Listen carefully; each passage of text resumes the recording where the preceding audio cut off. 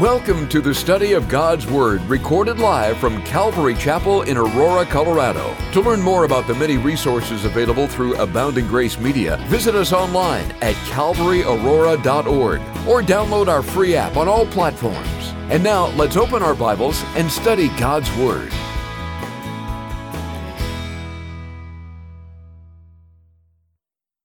If you've got your Bible, why don't you open your Bibles with me to Ezekiel chapter 3 this evening. Ezekiel chapter 3. Now, if you're new to the Bible and you're trying to figure out what Ezekiel is, let me encourage you, it's not contagious. It's just a book in the Bible. You'll be able to find it, perhaps if you go to the very first book of the Bible called the Table of Contents, and you can look it up there. But Ezekiel chapter 3 is where we're going to be in our message that we've titled, The Preacher. The Preacher. While you're still opening your Bibles, let's pray. Father, we thank you for your grace. We thank you for your mercy. Lord, we thank you that you are a God who speaks to his children. You are a heavenly Father who equips his children. But Lord, you've equipped us to live in the day in which you've placed us. Lord, it's no mistake.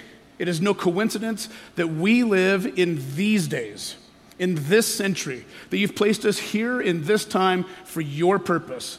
So we pray that you would equip us for that purpose, that you would equip us with boldness, you would equip us with courage, and you would equip us with your word, so that we could be people that would glorify you in these days in which you placed us. We pray this now in Jesus' name, and everyone say it. Amen. Now, as I mentioned, the title of this message is The Preacher. I heard of a young man who had a stuttering problem, so he went to a speech therapist to get some help. And yet the speech therapist had a very unconventional way of dealing with this sort of problem. He had him stuff his mouth full of marbles and then try to speak. And then every week he let him take out one marble and then speak. And he did this week after week after week after week, every week. And then finally, when the young man had lost all his marbles, he became a preacher. It's a true story. The passage that we're reading tonight, we see that God called Ezekiel to be his preacher, to be his preacher, to go and speak on his behalf to the captives of Judah during their exile in Babylon. And so God calls Ezekiel to go and deliver his message to the people. Now, God's message to the people, you could paraphrase it, was basically, you know what? If you want to live like pagans, then I'm going to treat you like pagans. If you're going to keep living in sin and live this way, well, then you're going to face the consequences. You're going to face the judgment. And at the same time, in this passage, God is telling Ezekiel, you know what? The people are not going to like your message. It's not like they're going to have, like Prophet Appreciation Day. They're not going to like what they're hearing from you. In fact, back in chapter 2, God tells Ezekiel, you know what? The people are going to rake your back with thorn bushes. They're going to throw you into a pit of scorpions. And so tonight, as we see how God has called this man, Ezekiel, to be his preacher, to be his spokesman, you might be thinking, Ezekiel must have been crazy. He must have lost his marbles if he said yes to this call. And yet this was God's call in his life. And so tonight we see that God tells Ezekiel, the preacher, to do 4 things in this passage. Number 1, he tells him to eat. Number 2, he tells him to speak. Number 3, he tells him to watch. And number 4, he tells him to deliver. Eat, speak, watch, and deliver. So with that, in verses 1 through 3, first of all, God tells Ezekiel to eat. Verse 1, chapter 3, Ezekiel says, moreover, he said to me, Son of man, eat what you find. Eat this scroll, go speak to the house of Israel. So I opened my mouth, and he caused me to eat that scroll. And he said to me, Son of man, feed your belly and fill your stomach with this scroll that I give you. And so I ate, and it was in my mouth, and it was like honey in its sweetness. And so in a moment, God is about to give Ezekiel a message to deliver to the people. But before God can give him that message, first Ezekiel has to get a message himself. You see, Ezekiel has to take that same message and he has to consume it for himself. He has to consume that message in his own life. And frankly, any preacher, any teacher, in fact, for that matter, any Christian who's going to share and going to give out God's word to someone else, they must first partake themselves. They must first internalize that message and receive from it themselves before they can give it to others. I've got to tell you that I'm always the very first victim of my own sermons. Always the first one that God beats up and slays and works over. Here's how Job put it. Job said in Job chapter 23:12, he said, I have esteemed the words of thy mouth more than my necessary food. The prophet Jeremiah said in Jeremiah 15:16, your words were found and I ate them, and your word was to me the joy and the rejoicing of my heart. And so now in the same way, this angel of the Lord hands Ezekiel the scroll. He tells him to eat the scroll. And so Ezekiel eats the scroll, and he says it was like honey in its sweetness. It was like honey in its sweetness. So now this is telling us that, listen, this book, the Bible, that this is more than just a mere book. It's telling us that this book is a meal. It's a full meal. In the Bible, the word of God is called bread. It's also called the meat of the word, the milk of the word. And evidently, it's also dessert. Because he says it's like honey in its sweetness. It's like biblical baklava. It's like honey in its sweetness. Here's how Charles Spurgeon put it. He said, draw the honey out of the comb of the scripture and live on its sweetness. You see, before you can share that sweetness, you've got to draw the sweetness out for yourself. Before you can give it, you've got to receive it. Jesus put it this way. He said in Matthew 4:4, man does not live on bread alone, but on every word that comes from the mouth of God. And so we're to crave his word like food. We're to crave it like a meal. I mean, like food itself. Now listen, I eat a lot of food, okay? I mean, I eat like 7 times a day, sometimes more. Ask my wife. She's like, we can't afford you. We just, you have to go eat with someone else. I am like a hobbit. There are people who are like, you think he's heard of second lunch? It's just, I'm always eating. And when I get done eating, I'm hungry for the next meal. And listen, I don't miss meals. I mean, if I miss a meal, even if I think about missing a meal, I get hangry. You ever been hangry? Hungry and angry? Hangry? So some of us, we would never even dream of missing a meal, right? And yet, why is it that some of us, some of the same people, have no problem going for days and days and days without consuming the bread, the meat of the word, the milk of the word of life? We can go for weeks. Oh, I got it on Sunday. That's good, but then I left my Bible there so that, I can get it again when I go back. We can go for weeks.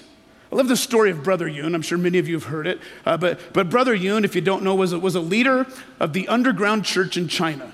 Now, in his book titled The Heavenly Man, he talks about how rare Bibles are in China.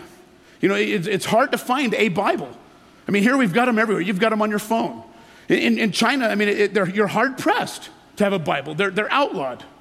And yet he talks about how badly he wanted his very own Bible. He wanted it so badly, he decided that he would fast and pray for 100 days. And so for 100 days, all he did was eat a small bowl of rice in the evenings, just a tiny little bowl of rice. And then he would fast and pray day and night for 100 days. And he said he was like a hungry child crying out to his heavenly Father to fill him with his word. And at the end of those 100 days, he had a vision. Now, in this vision, he saw a large bread cart being pulled by 3 men. In the middle was an old, kind man. And then on each side of him, there was a younger man on each side. And they were pulling this bread cart. And so at one point, pardon me, there's the James Brown I promised. At one point in the vision, the old man looks at him. hands him a red bag of bread. And he says, "Are you hungry?" And he says, "Yes, I haven't eaten anything." He says, "Take this and eat it immediately." And so he took it, he pulled it out of the bag, he puts the bread to his mouth, and then instantly in the vision, the bread is transformed into a Bible. And boom, that's when he wakes up from the vision. And there's somebody knocking at the door. And on the other side of the door, he hears somebody calling his name.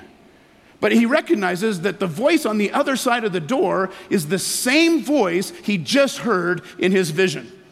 And so he called out to the voice and he said, "Are you bringing me bread?" And he said, "Yes, I have a bread feast for you." So he opened the door, and to his amazement were the same two young men he just saw in his vision, holding a red bag. They handed him this red bag. He opens it up, and inside is his very own Bible. We need to crave the word like we crave food. Psalm 1 verse 2 tells us this: his delight is in the law of the Lord. That'd be the word of God. His delight is in the law of the Lord. And on his law, he meditates day and night. Now that word meditate, in the original, it's the Hebrew word hagah. Now, this is an interesting word. It paints the picture of a cow that chews its cud. Now, you know how that works, right? You know, cow's eating, he's chewing his cud, and he thinks, that was so good, I think I'll have it again. Nothing like a warm meal. And so, he spits it out and he chews it up again, right? And so that's the picture that it's telling us to do with God's word. It's like, you read it and then you chew on it throughout the day. You think about it. And then maybe you read it again and you chew on it some more. And here's the idea. The idea is that, you are what you eat. And so the more of his word that you read and consume, and the more you chew on it, and the more you think about it, the more it changes and transforms you. It changes your life. Again, we mentioned Charles Spurgeon. Spurgeon had said that, it was said of Spurgeon that he used to consume so much of God's word, he used to taste of its richness so often that if you were to cut him with a knife, the blood that would come from his body would be bib lean. And so listen, we need to have a thirst and a hunger for righteousness. We need to have a thirst for his word. Because the more we meditate on it, the more we feed on the meal of the scripture, the more we read it and chew on it, the more God's going to be able to use you in someone else's life. Sometimes we sit around and we're like, Lord, why aren't you using me? And he's like, why aren't you eating? And so, the more you have in you, the more he can use you in someone else. And so now that Ezekiel has eaten of the word, now he's ready to give the word. And so with that, now as they picked up in verse 4, now God tells Ezekiel to speak. First it was to eat, and now it's to speak. Verse 4. Then he said to me, "Son of man, go to the house of Israel and speak with my words to them. For you are not sent to a people of unfamiliar speech, hard of language, but to those of the house of Israel. Not to many people of unfamiliar speech and hard language, whose words you cannot understand. Surely, had I sent you to them, they would have listened to you." Now, this is interesting. First of all, as we read these words, we need to keep in mind that Ezekiel at this time period was not God's only prophet to the people at this period of time. In fact, God had 3 prophets he was using at the same time. Now, of course, there was Ezekiel, and Ezekiel was being used by God to preach specifically to the captives, the POWs, the prisoners of war that were there in Babylon. But then God also had Daniel.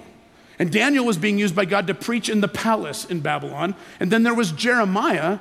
And Jeremiah at this time was being used to deliver his message, deliver God's message to the people in Jerusalem at that time. And so now, pardon me, God tells Ezekiel, "I have not sent you to people of unfamiliar speech, whose language is hard." He's saying, what? Ezekiel, you're not called to the Babylonians. No, you're called to your own people, The Jewish people, specifically the Jews that are prisoners in Babylon. Now, and so Ezekiel, he's being told that he was not called to go and reach the lost of Babylon. He was called to his own people. Now, Daniel was the one who was called to go to the people of Babylon. As I mentioned, Daniel becomes an advisor in the palace. He gets the king's ear, and he's able to deliver God's message. But God tells Ezekiel, he says, you know what? If I had sent you, if I did send you to the lost people in Babylon, the lost people in Babylon would have listened to you. They would have heard what you said, and they would have repented. But he doesn't say the same thing about Ezekiel's people. Look at the next verse, verse 7. But, I have a cousin who said, why is it in the scripture every time the word but's mentioned, mine's about to get kicked? Verse 7, but the house of Israel will not listen to you, because they will not listen to me. For all the people of the house of Israel are impudent and hard-hearted.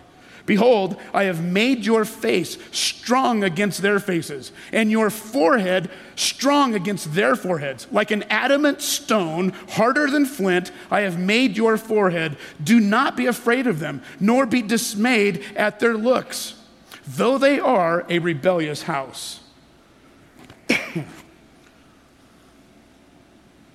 And so God says, you know what?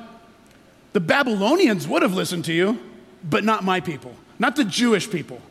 The people of Israel, they won't listen to you. Why? He says, because they are impudent and hard-hearted. Hard of heart.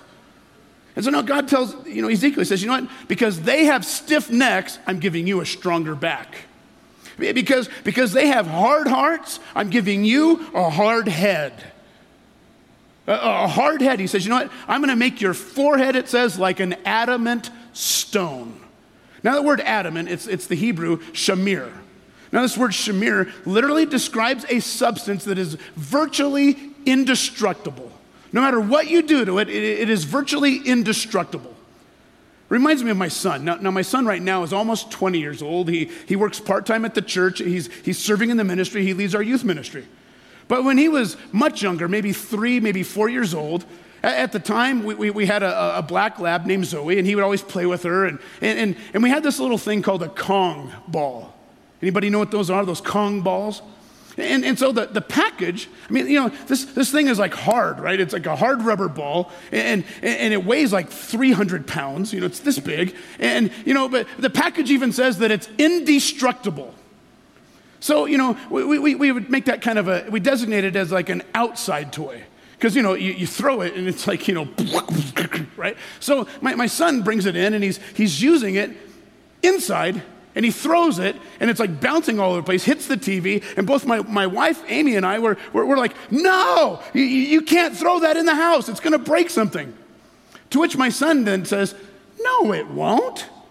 It says it's indestructible. He thought that, by indestructible, it means it won't destroy anything. Literally, no, that means no, it's going to destroy everything but itself. And so God says, that's what I'm going to do with your head.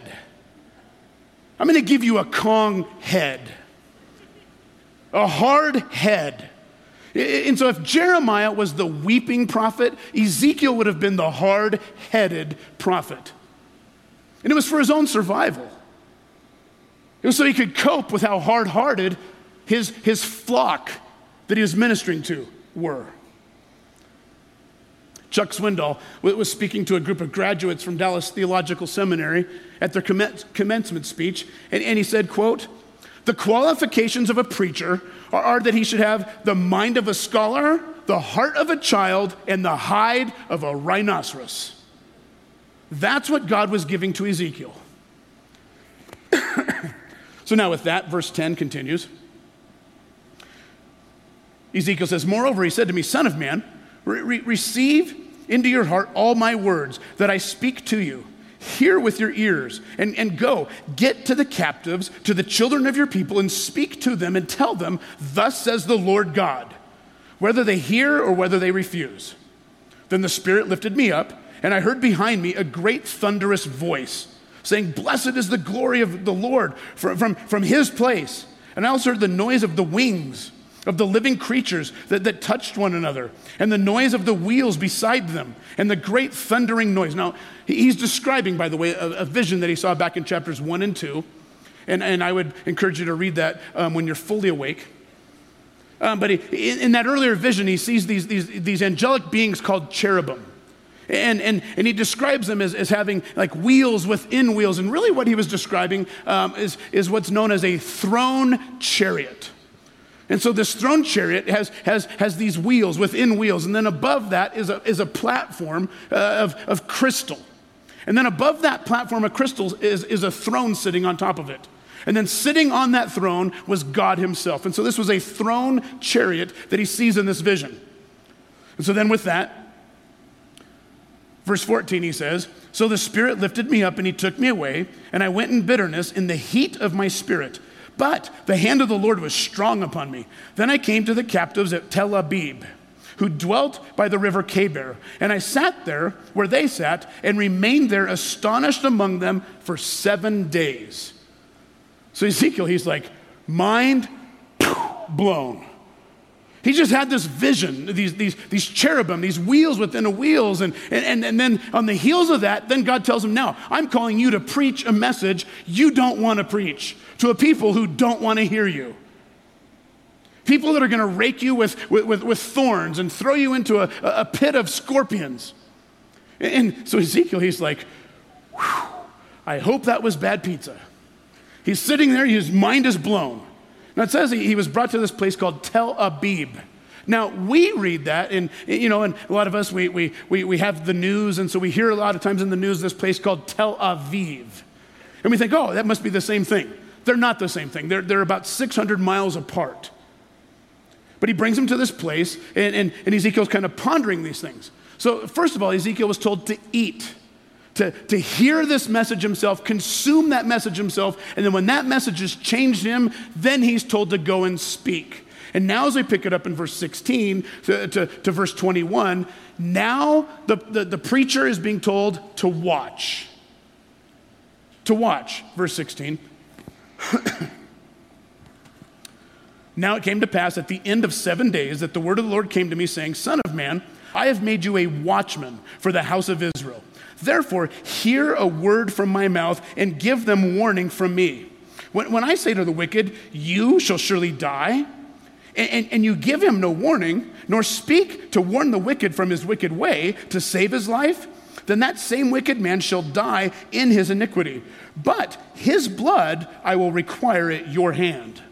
Yet, if you warn the wicked, and he does not turn from his wickedness, nor from his wicked way, he shall die in his iniquity, but you have delivered your own soul. Again, if a righteous man turns from his righteousness and commits iniquity, and I lay a stumbling block before him, he shall die because you did not give him warning. He shall die in his sin, and in his righteousness, which he has done, shall not be remembered. But his blood I will require at your hand. Nevertheless, if you warn the righteous man, and the righteous man that he should not sin, and he does not sin, he shall surely live because he took your warning, and you also have delivered your own soul. Now, pardon me. And so,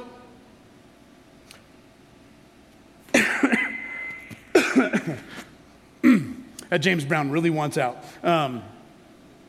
Now, here we say that he's told to watch. And I have to understand that in ancient times, walls were very important to those ancient cities, right? I mean, because, they were always under attack. Now, listen, it's not so much the case nowadays, right? I mean, in our day, we're not really worried about our neighbors attacking us, right? I mean, listen, here in Aurora, you're not really worried about, like, Bennett invading you. You're not like, oh, no, Bennett. Whoo, run away.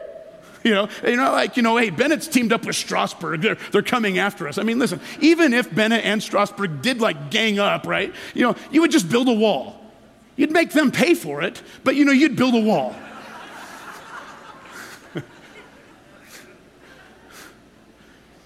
And so in those ancient times, they would build a wall around their city to provide some protection. But then they would position on the wall what were called watchmen. They would work in 4-hour shifts. Now, the job description of the watchman was to simply do that, to be on the constant lookout for danger, to be on the constant lookout for any warning signs of an invasion.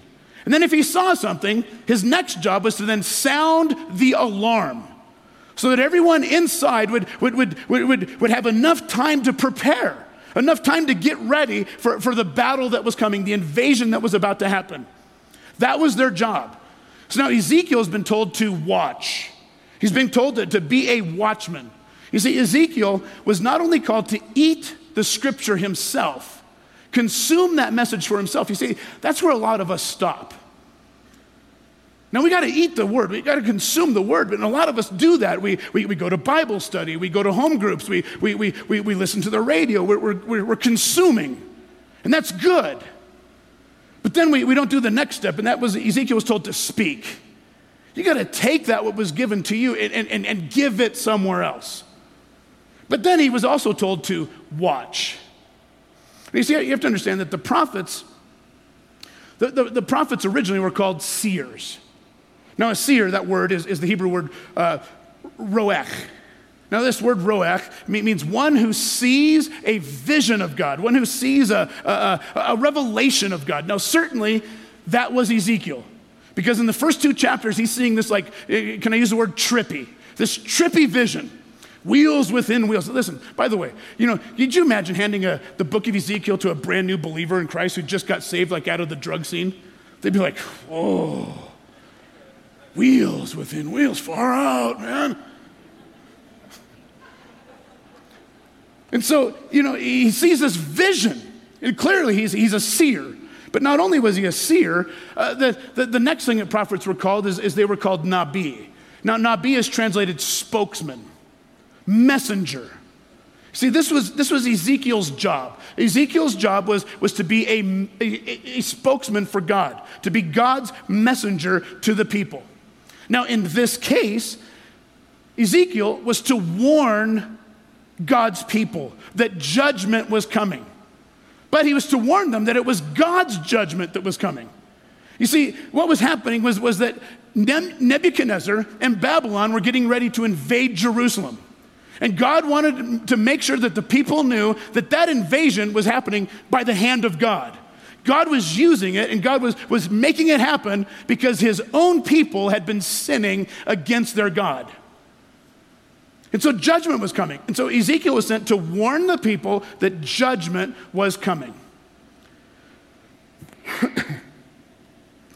Now, we couldn't blame Ezekiel for being a little hesitant, for being a little, afraid to share this message. We can't blame Ezekiel if he's like, you sure you got the right Ezekiel?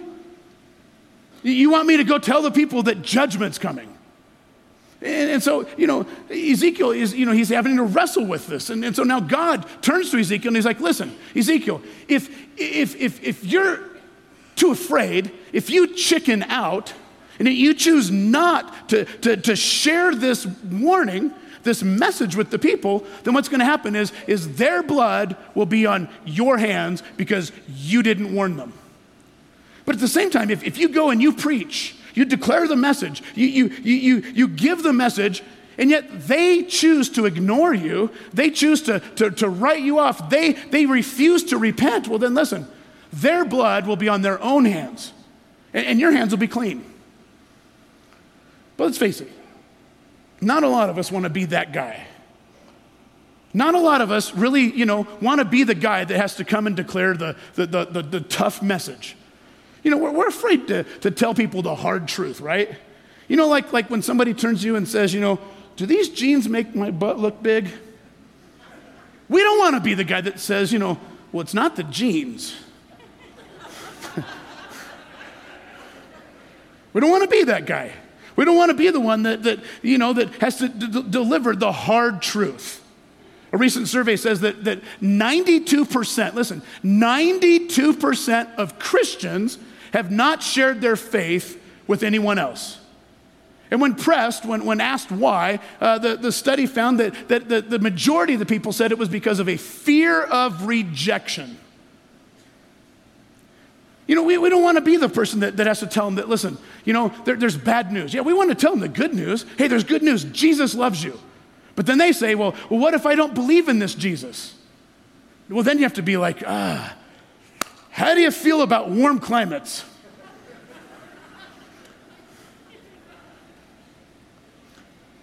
And so Ezekiel is a reminder to us that you know what? We are just the messenger. We're just the messenger. And so whatever that message is, listen, if they are rejecting the message, they're not rejecting you, they're rejecting him. It's not your message, it's his. They're not rejecting the messenger, they're rejecting the message.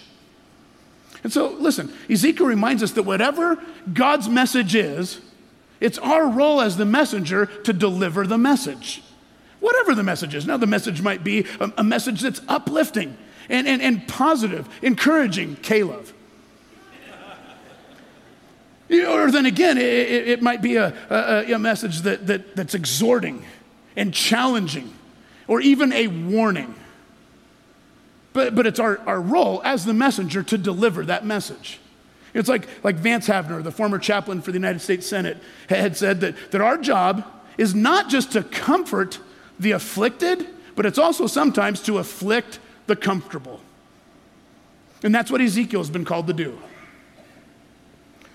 So now with that, as we look at these last verses 22 through 27, we see that now Ezekiel's being told to deliver. First, he was told to eat, consume that message himself. Then having consumed that message, now he has something to give to others. Then he was told to speak. And now after being told to speak, he's been told to watch, to warn the people. And now he's being told to deliver. Verse 22. So I arose and I went to the plain. And behold, the glory of the Lord stood there, like the glory that I saw by the river Chebar, and I fell on my face. Then the Spirit entered me and set me on my feet and spoke with me and said, go, shut yourself inside your house. And you, O son of man, surely they will put ropes on you and bind you with them, so that you cannot go out among them. And I will make your tongue cling to the roof of your mouth, so that you shall be mute and not be one to rebuke them, for they are a rebellious house. But when I speak with you, I will open your mouth, and you will say to them, thus says the Lord God. He who hears, let him hear. And he who refuses, let him refuse, for they are a rebellious house. And so, to paraphrase it, God's saying, go deliver the message. He's saying, listen, what's going to happen is my Spirit's going to come upon you. And when that happens, you're not going to be able to keep this to yourself. But I don't want you to miss this. Notice he says that you're going to be bound with ropes. They're going to tie you up. And then he says your tongue will be stuck to the roof of your mouth and you won't be able to speak. Now that, by the way, is a phrase that's kind of implying an ancient form of torture that leaves you so dehydrated that literally your tongue is literally stuck to the roof of your mouth. And so in effect, what God is saying is, Ezekiel, this is not going to be like a holiday. It's not Prophet Appreciation Day. No, they're going to tie you up. They're going to beat you. They're going to torture you. You're going to be so tortured, so dehydrated, your tongue is going to stick to the roof of your mouth. Simply stated, these people do not want to hear what you have to say. You're going to go and you're going to try to deliver this message, and they do not want to hear what you have to say. It's been well said that our idea of the perfect sermon is the one that goes over our head and hits the person behind us. We're okay with that. We are good with it. We are okay with it hitting someone else. We have no problem when the message hits someone else. Our problem is when it hits us. Our problem is when it hits home, when it deals with something that we don't want dealt with. It's kind of like when Mark Twain used to say that most people are really bothered by the passages of Scripture that they don't understand. He says, but the ones that really bother me are the ones I do understand. It got real quiet in here. And so Ezekiel's being told that, listen, even though these people are not going to want to hear your message, hear what you're going to have to say, there are going to be times when my Spirit is going to come upon you and you won't be able to help yourself but to speak. And having said that, listen, I believe in the same way, look around. The world we live in is dark, and it's getting darker and darker all the time. Am I right? And I believe in these dark times in which we live, God is looking today for those who will stand and deliver. He's looking today for those who his Holy Spirit can come upon, and they will be bold and speak.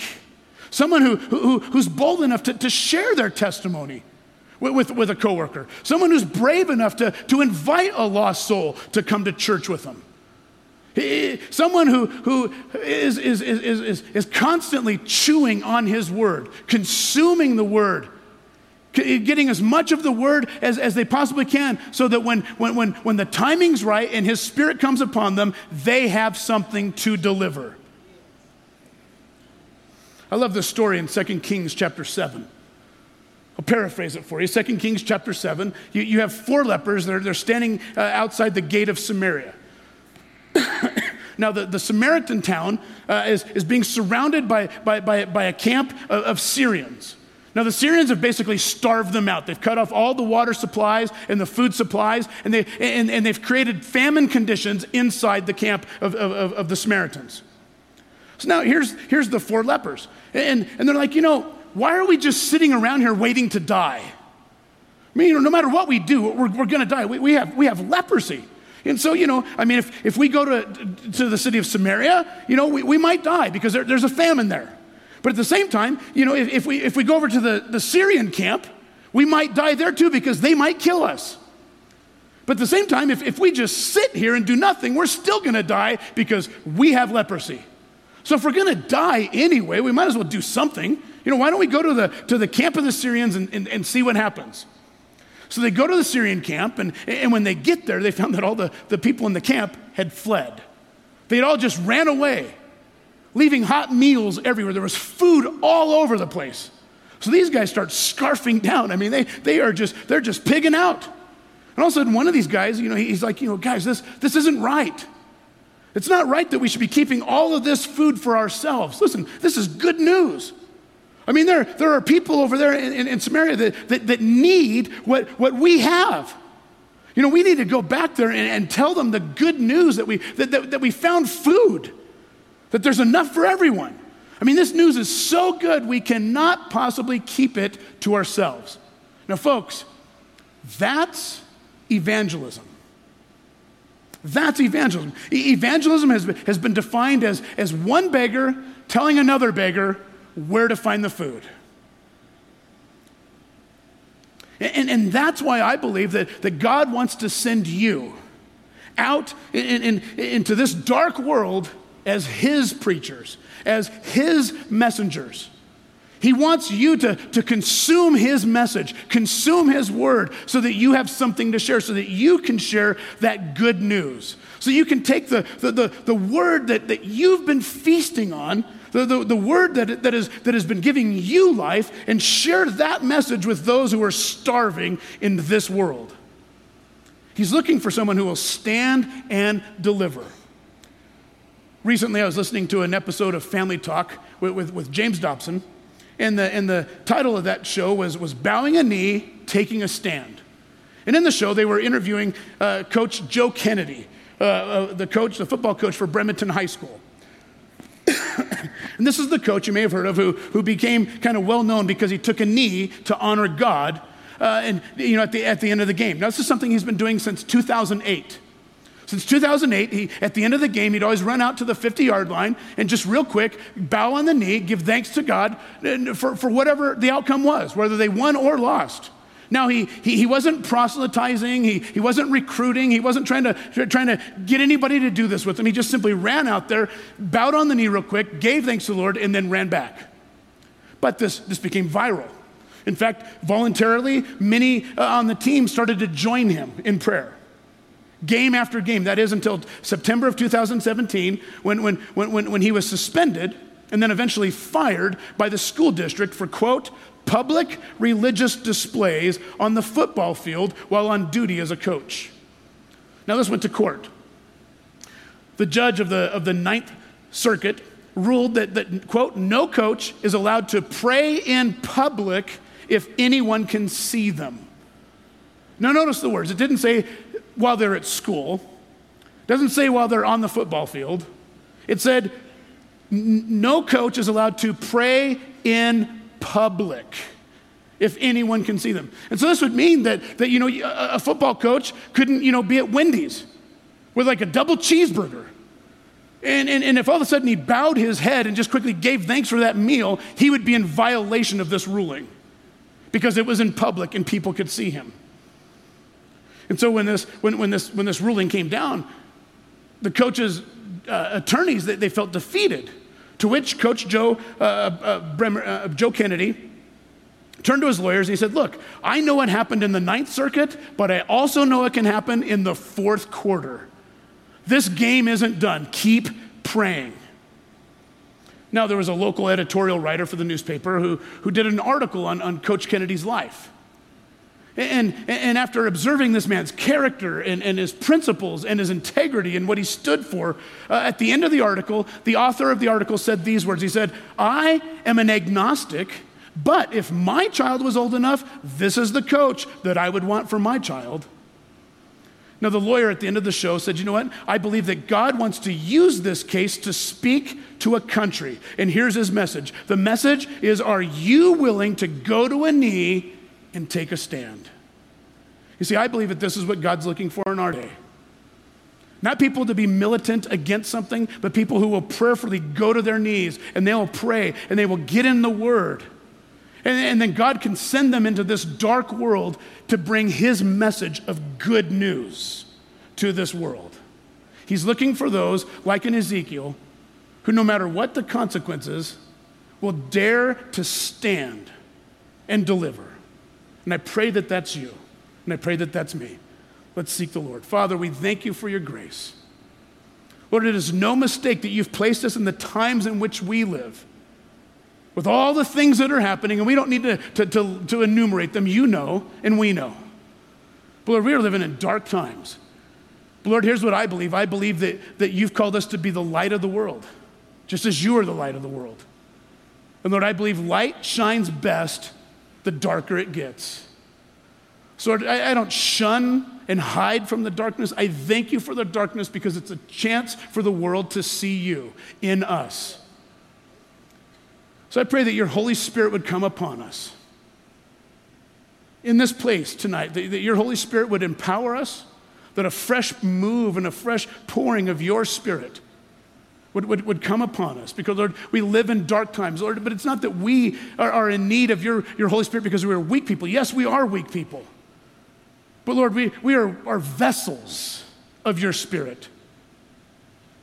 And this world needs to see more of your Spirit in your vessels. And we pray, Lord, that as this dark world is seeing you in us, they would want what we have. So, Holy Spirit, we pray that you would move among us tonight, that you would empower your people. Because, Lord, in these days, we need it. We pray in Jesus' name. We pray that you've been encouraged by this Bible study delivered live from the sanctuary of Calvary, Aurora. For prayer or a copy of this study, call us at 877-30-GRACE. That's 877-304-7223. Or visit us online at calvaryaurora.org. Be blessed as you worship Jesus this week.